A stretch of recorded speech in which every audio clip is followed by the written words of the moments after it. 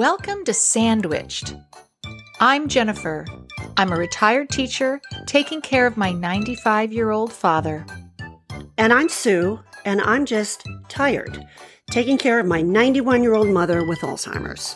We're just two of the over 53 million Americans caring for their elderly parents. And if you're one of them too, tune in to laugh and cry and everything in between. Each week, we'll have special guests and professionals who give their advice about geriatric care, as well as their own stories about their elderly loved ones.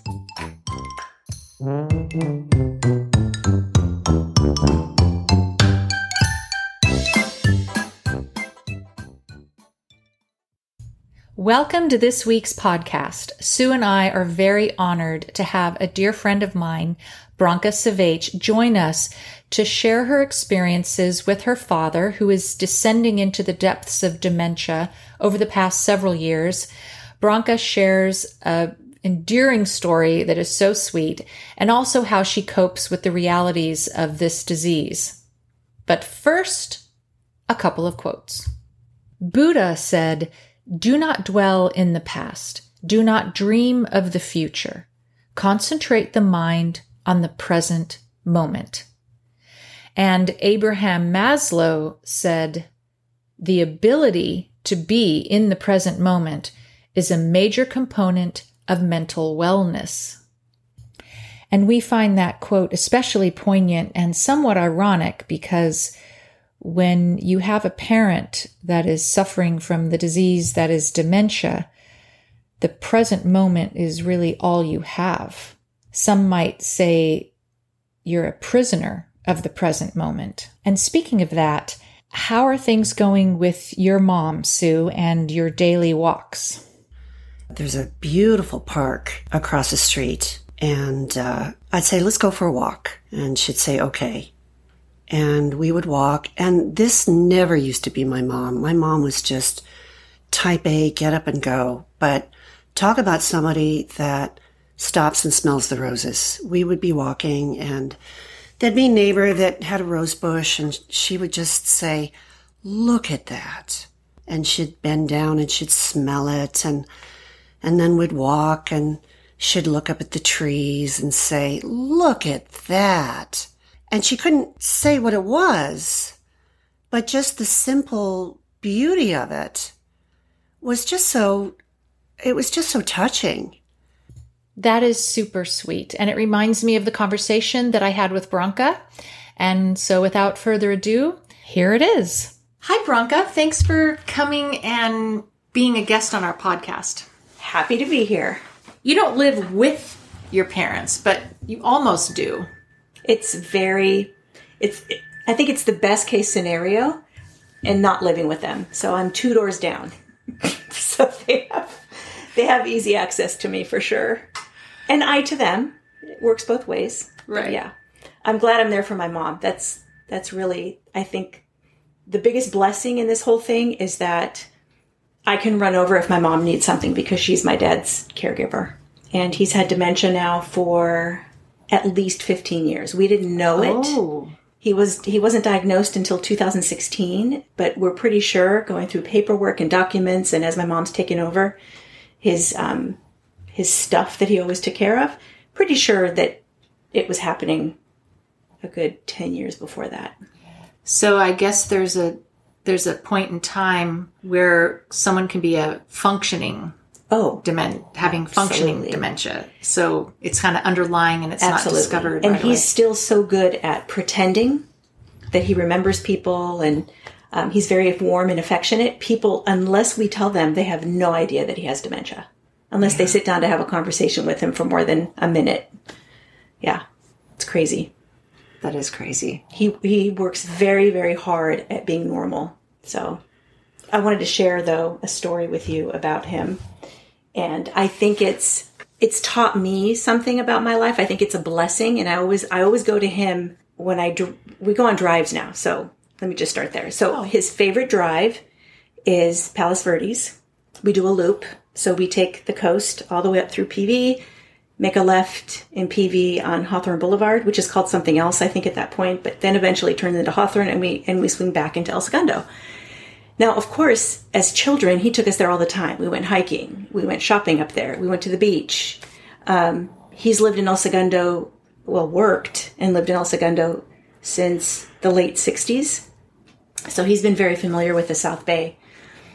On a whim one day, about a year ago, I just decided, let's just drive. And so I took him up there. He said, oh my God, why have I never been here? This is beautiful. And why have we never taken you? I mean, we lived here for a long time, haven't we? The kids, you were raised here. And I cannot believe that my mom and I didn't bring you here. And I said, in the beginning, I would say, oh, you did. You just don't remember. But now I know better. I know not to say you don't remember. We don't use that word with him anymore because obviously he has dementia and he doesn't remember anything. But he is so amazed. And we get out of the car. We always go to a different spot. We walk around a park, or we'll go to, even on the way, we'll stop in Redondo Beach. And he is just amazed at the beauty surrounding him. And every time we go, it's like Groundhog's Day. He's never been there. Wow. And it teaches me to appreciate where I live. It teaches me to appreciate just those moments with my dad where, and I'm going to start crying. It's okay. Oh, I didn't expect that to happen. Because he's not my dad anymore. He's somebody different. He's like an 86-year-old child. But he's so appreciative. It's like a dog. You know, your dog just loves you to death, and you could do whatever you want to the dog, and the dog's just always going to love you. That's what it feels like. And then, you know, we go on these trips, and it's an hour and a half I spent with him maybe for the whole drive, 2 hours. And he's so grateful. And then the next day he forgets about it. It's over. Wow.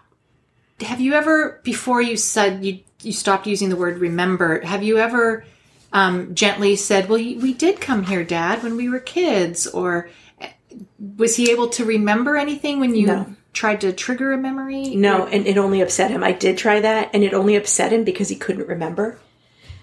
He would say something like, I'm having a really hard time remembering that. I don't know why I can't remember. What's wrong with me? I said, nothing's wrong with you. You have dementia. And that's it. That's all.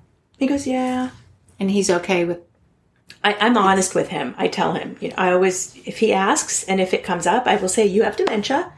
And that just means you're not remembering everything right now. And that's okay. It's all right. So we're here now. I always try to bring it back to our current moment. And then, of course, you know, there's times where I want to punch him in the face because he drives me crazy. And my mom, he drives her crazy, but she's his caregiver. So I hate to admit it, but I have to be honest. We definitely hope that my dad dies before my mom does, so she has a life after this, so she can travel and do things, because he's pretty much done with traveling at this point. They took a trip 3 years ago to Europe, and I think that was it for him. He gets way too confused and anxious, and just a lot of anxiety over new environments and people he doesn't know, even though he might know them. So it's scary for him. Mm-hmm. But we can always get in the car and drive to PV. And it's a new experience for him every time. Every time. And then it just reminds me that I need to appreciate where I live more and be amazed by it. Yeah. And then he wants to invite everybody in the family. Aww. Whenever on our way back down the hill, he'll always say, okay, next time your brother comes, we have to bring him, because he thinks Milan's never been to PV. It's really sweet. He just wants to share it with everybody. It's very sweet. It's true. I mean, most of us want to belabor the negative aspects of dementia because there are a lot. And there's a lot of funny things that occur just because it's just the way it is. Yep. But the idea of remembering that it's living in the moment and making every day fresh and living like it's the first moment you're experiencing something, that's a huge takeaway. I mean, we take so much for granted. We do. So there's, and I think going back to the positives, that book I mentioned to you, and I can't remember the name of it right now. Get that in here. But it's all about, because of course, there's so much trauma involved with this kind of disease, and just taking care of a parent, just even being supportive of my mother. My mother annoys me sometimes. She'll text me 25 times in one day for things that are so silly and unimportant to me. but she needs support. She's reaching out through her phone. And, instead of saying, your dad's driving me crazy, I need a break, I know that that's a part of that. She has a hard time asking for help. So when I was working from home, I had to set some boundaries with the texting. I would say, don't expect me to answer while I'm working. But now that I'm back at work, it's a little easier, I think. But she's definitely taken the brunt of it, and she welcomes it. She says, he's my husband. I want to take care of him. But my point was about this book, that it really shows you, it gives you really practical solutions on how to deal with this disease in a more positive way. So you can always turn it around in some way to just, kind of reroute the anger or the fear that's always going to be there, I feel like. Just by simply not saying, remember, I told you that. Just little things, or triggering a memory from their childhood. He loves to talk about his childhood, things like that. And that makes him happy. Mm-hmm. And in that moment, and it's lovely. He's just filled with joy. Like when we take those car rides, he loves talking about his childhood, loves taking the car rides. There's always an underlying sadness though. It's like you're watching your parents slowly die. Really, that's what's happening. I mean, we're all dying, right? In a sense, but it's very obvious with somebody who has a disease like this.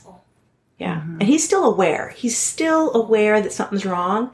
So he's not completely oblivious to that fact, but he definitely is. It's just going to get harder. It's not going to get any easier. So, yeah. Yeah. But the beauty, got to remember the beauty. It's true. The small moments. And as much as some people get irritated when they say, well, look on the bright side, you've got your parent this long in your life, it's true though. And the fact that, we're always wanting to run around and we have so much to do. We have a laundry list of to-do items and this and that. The fact that you can get in the car and just be in the moment and take an hour out of your day, and you're getting something out of it as well. Absolutely. The beauty of the view, but you're also realizing that, yes, you're watching your dad age and get closer to death. And it's profound and it's kind of beautiful. It is. It really is.